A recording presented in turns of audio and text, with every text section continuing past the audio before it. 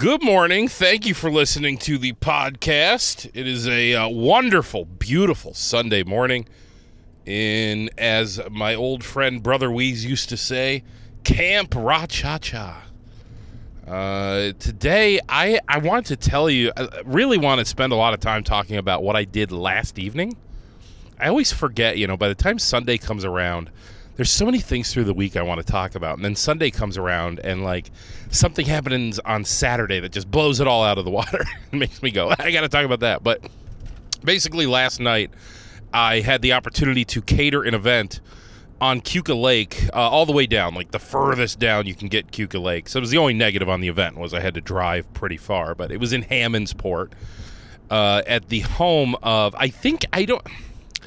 I wasn't told that I wasn't allowed to name names, but also maybe I'm just supposed to know that I'm not supposed to name names, but I don't know. There was a lot of VIPs at this dinner. This was, and I want to walk you through also how, catering 101, and I think I do actually have at least one caterer I know who listens to this, so if you're listening, Julia, please tell me where I'm wrong, but anyway.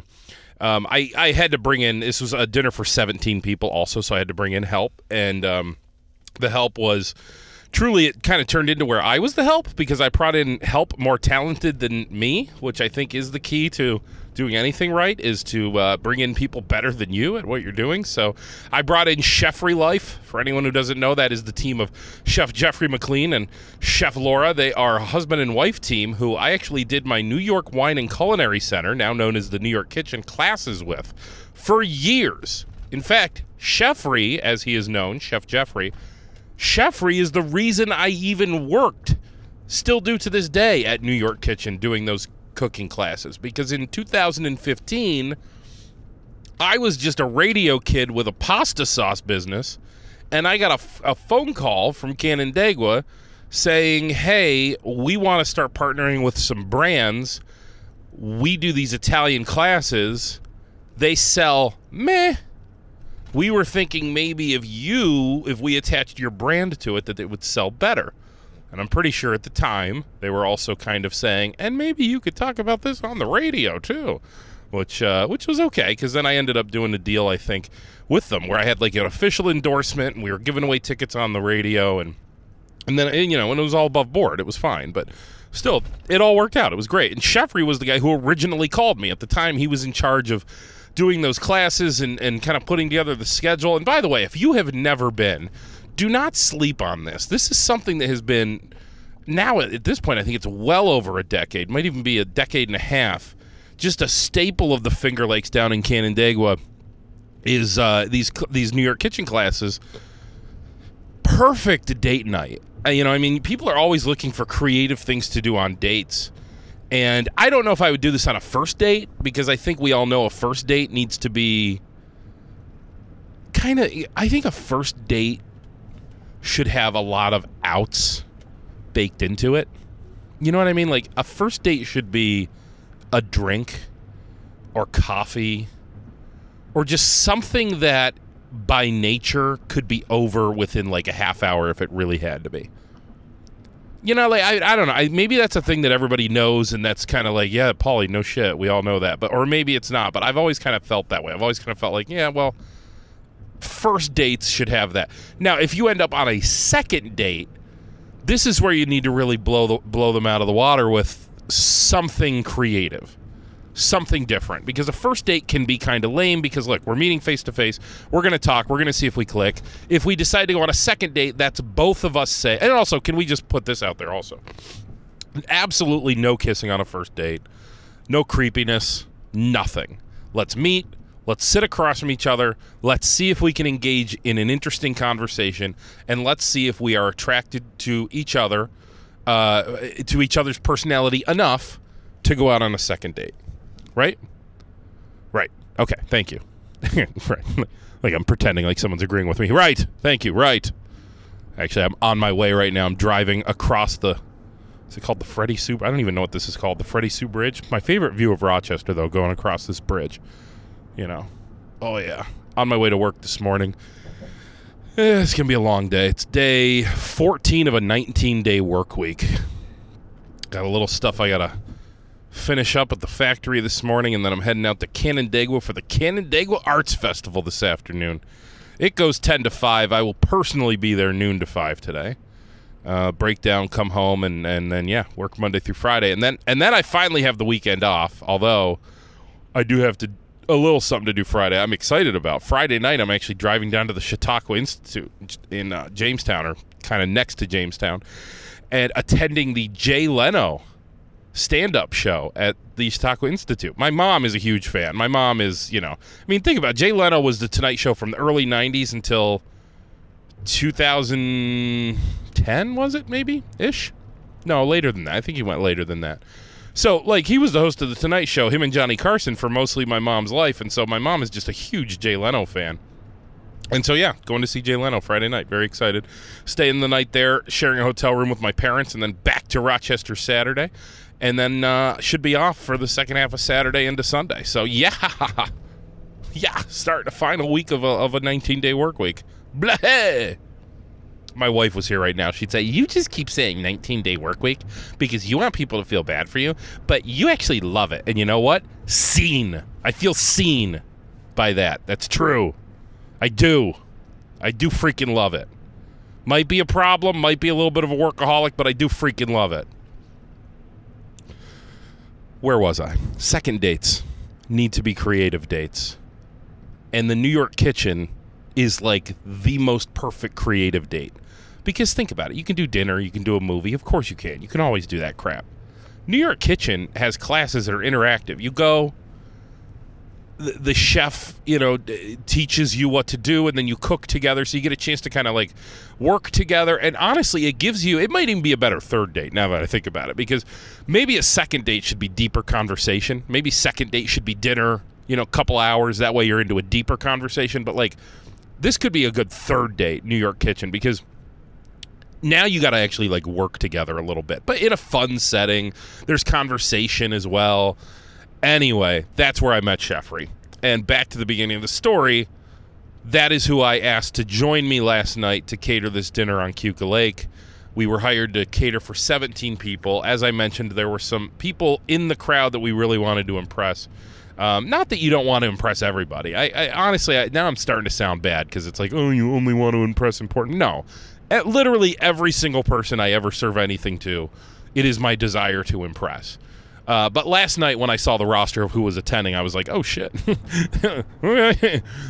So basically, we cooked for 17 people. They had this beautiful home up on a hill on Keuka Lake, kind of right near where Heron Hill Winery is, overlooking the water. They brought in an events company to build this table and put these lights over this table, just overlooking the water, and just couldn't have been a more, and it was a perfect night too last night. Weather was just, you couldn't ask for better weather last night too. So it was just, everything clicked last night, and we were the final piece, right? The food's got to be wonderful. And we cooked, let me go through the courses for you. So first we started with antipasto. So I guess you could call it charcuterie. I think charcuterie has a very specific definition to it. We won't get into it. You can Google it. But basically an antipasto, so you're talking cold meats, cheeses, veggies, things like that, dips, all of that. And we built a very impressive tray. Jeffrey's wife, Laura, just built this beautiful antipasto tray. It was fantastic. They had that with drinks. The drinks, they had, obviously many varietals of wine.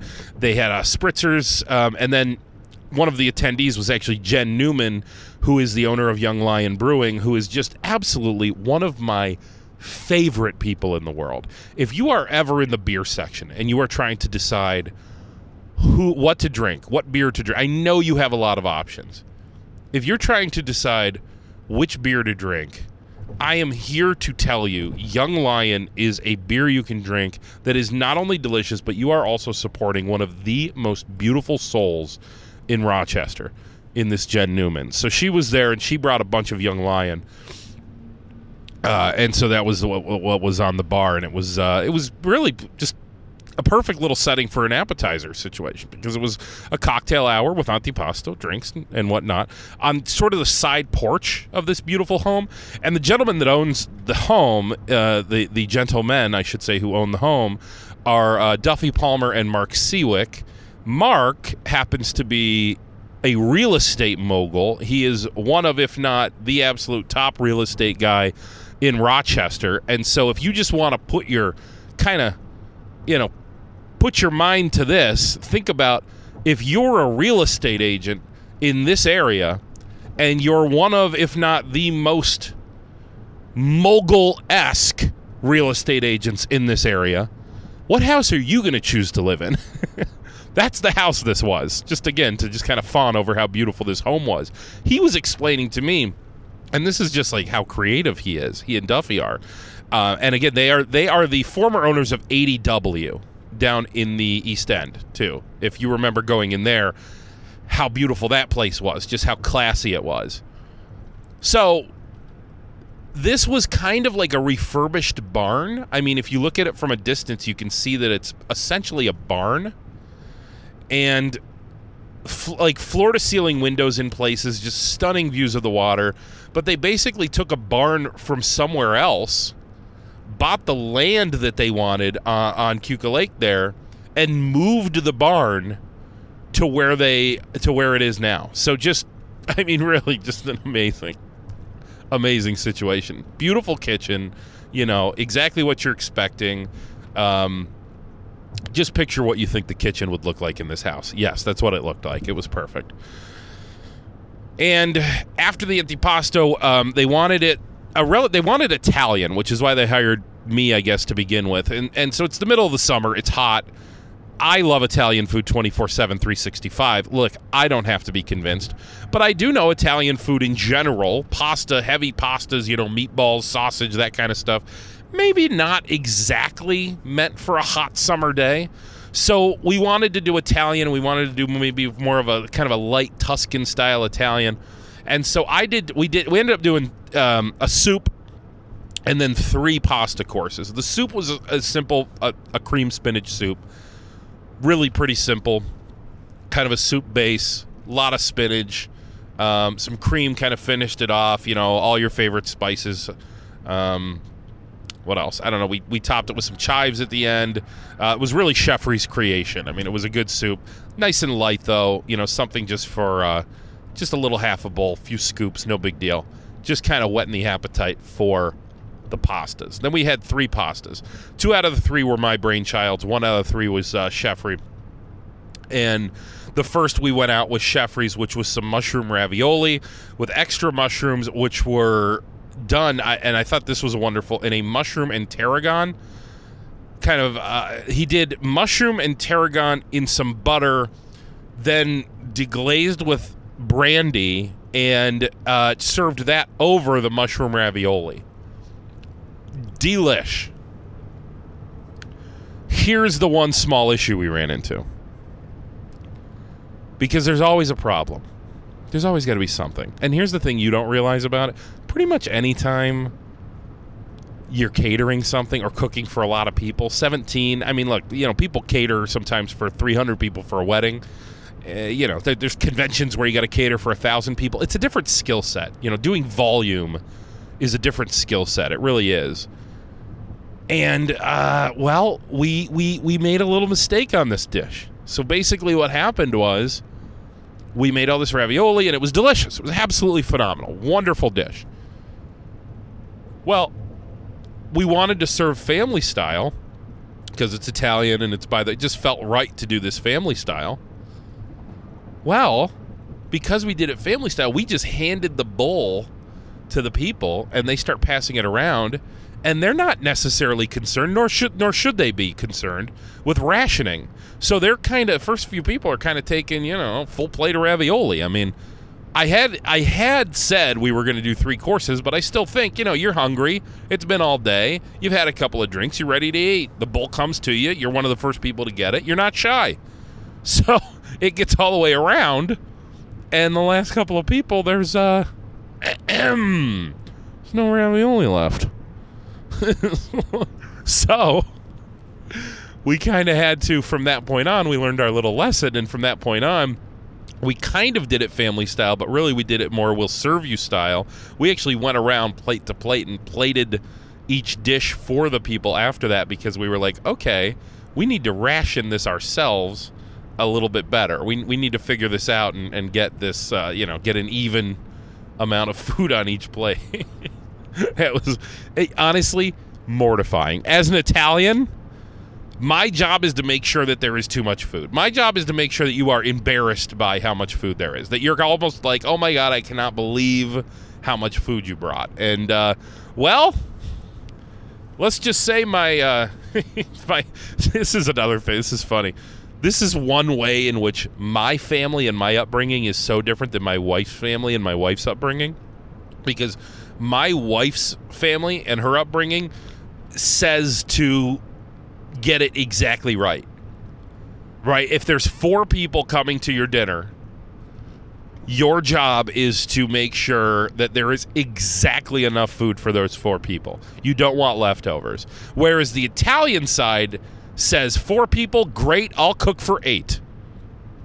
And that's my instinct. My instinct is to cook for way more people. I've had situations where I actually had so much food at the table where it was actually kind of embarrassing because people were kind of looking at me going like, who do you think's going to eat all this? Like, what?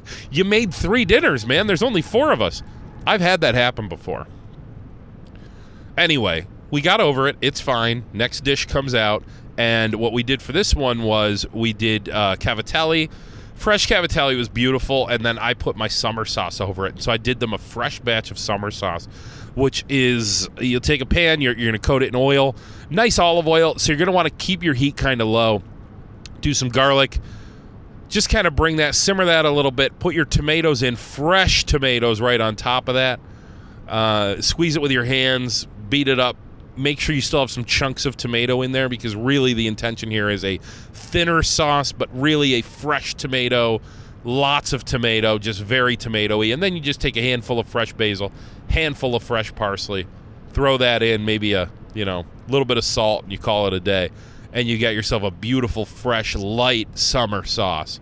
And then we also did that dish with a meatball, and I used my meatball recipe, which is beef, pork, and veal, equal parts. See, a lot of people will say, oh, that's what I use, beef, pork, and veal. Well, you use meatloaf mix, and that is a different thing. Meatloaf mix is beef, pork, and veal, but it's mostly beef and pork. I actually buy ground beef, ground pork, ground veal, and I use equal parts of the 3. That's secret number 1. Secret number 2 is an extra egg, right? Everybody knows 1 egg per half pound when you're making meatballs. I go 1 egg per half pound plus 1 extra egg. That's how I make sure that I get soft meatballs that aren't going to fall apart with the extra egg. And then the third secret is, this is where I think anyone who makes meatballs knows they say don't overwork your meatballs. This is what I think they mean, because I kind of abide by that, but there's a more specific reason and way I do it. So I put my breadcrumbs in, and when I put my breadcrumbs in, I will work my mixture a bit at that point, but I will only work it for about a minute or so, and then I will leave it alone for about 2 to maybe 5 minutes, and then come back and continue working it. And the reason for that is, as soon as you put in your breadcrumbs and you start working it, you are going to think that you need more breadcrumbs, because the breadcrumbs immediately get dissolved in there, and you start thinking like, oh no, I need more breadcrumbs. This is way too wet of a mixture. Well, I'm here to tell you those breadcrumbs take time to absorb the moisture from everything around them. And so what you really need to do is you need to give them the time to do that. Mix them in there, but then step away for a few minutes and come back, and you've given them time to take on all that moisture, and now finish your mixing, and you will see that it was the right amount of breadcrumbs to begin with. So it's light on breadcrumbs. Really, they're called meatballs, not breadcrumb balls. You want to make sure that your meatballs, you're meat forward on your meatballs. Also, same thing with we love our fresh herbs, but we want to use dry herbs in this, because dry herbs they're essentially dehydrated. Basil, parsley, things like that. They're going to take on the moisture around them and give off a wonderful flavor in a situation like that, in a meatball. Now, in a sauce, like my summer sauce I did, that's fresh basil, fresh parsley, because I'm serving that immediately, and I want the pungence of the very fresh basil to be part of that sauce. So anyway, we also did a little something extra with these meatballs, and that is that we stuffed them with mozzarella. And that is not something I normally do, but in this case, we wanted to just go a little extra special, so we stuffed them with mozzarella. Next up, final course, cacio e pepe. That's right, grown-up mac and cheese. Cacio e pepe is a dish that I absolutely love. If you don't know what it is a very simple sauce dish from an ingredient standpoint, but it is a very difficult sauce dish from a technique standpoint. Here's what's in it. Ready? Pasta, cheese, pepper, oil and or butter. That's it. That's it, my boy. That's it. That's the whole freaking recipe. But let me tell you about it. There's technique involved here. And, I should say, and pasta water. Let me explain. So, basically what you're going to do is you're going to take a pan. You're going to heat some oil and or butter. I actually like to use a combination of oil and butter. Some people use only oil. Some people use only butter. Whatever. I like oil and butter. And I'm actually going to take fresh ground pepper. Now, don't just take table pepper. It's not going to be as good. I will actually take fresh ground black pepper, so get yourself a pepper grinder, and I will grind plenty of pepper, a generous amount of pepper, down into that oil and butter, and I'll turn it on medium to medium-high heat, and I want to start to sizzle that pepper in the oil and the butter. Meanwhile, I've got my pasta going right next to it, and if I'm using fresh pasta, here's what I'm doing. Here's the trick on fresh pasta. Fresh pasta cooks really fast. So if my water is ready for pasta, I'm actually going to drop my pasta into that water and immediately remove it. I mean, we're talking about cooking for 10 seconds, my pasta. Now, if you're using dry pasta, don't do that. If you're using dry pasta and it says cook for like 10 minutes, you're going to want to cook for about 8 or 9 minutes. You're going to want to go to al dente or even one step prior to al dente, because we've still got more cooking to do with this. So then what I'm going to do is, once my pan is hot with my pepper, my oil, and my butter, is I'm going to take my pasta over and I'm going to dump it into my pan, and I'm going to start to kind of move it around and get it coated with all that oil, that butter, and that pepper. Then I'm also going to throw in my cheese. I'm going to be nice and generous with my cheese, and I'm going to keep that on medium to medium-high heat, and I'm going to bring over a cup at a time, and I'm going to start with maybe just 1 or 2 cups of the pasta water. And that is going to all kind of form a little sauce in my pan. But I have to be diligent about, I got to keep moving that pasta around because I'm using medium to medium high heat. If not, everything's going to stick. But what we're trying to do is we're trying to create a reaction with the oil, the butter, the pepper, the cheese, and the pasta water. And the reason we're using pasta water is because of the starch. There's all kinds of starch in it now that you cook that pasta in it. The starch is going to help big time in what we're trying to accomplish here, and that is we need all of that stuff to stick to the noodles. So it's not really a sauce so much. We're not really creating a sauce here as much as we're creating a reaction where everything in there is going to stick to the noodle. And what you end up with, if you were to just isolate like one noodle, one linguine, pull it up, you would look at it and you would see a bunch of pepper and cheese has kind of clung to the thing. And that's what we're doing. That's what we're looking for. As soon as we see that, we remove it from the pan, immediately serve it. Put some more cheese and pepper on top of it too, by the way. And then immediately serve it.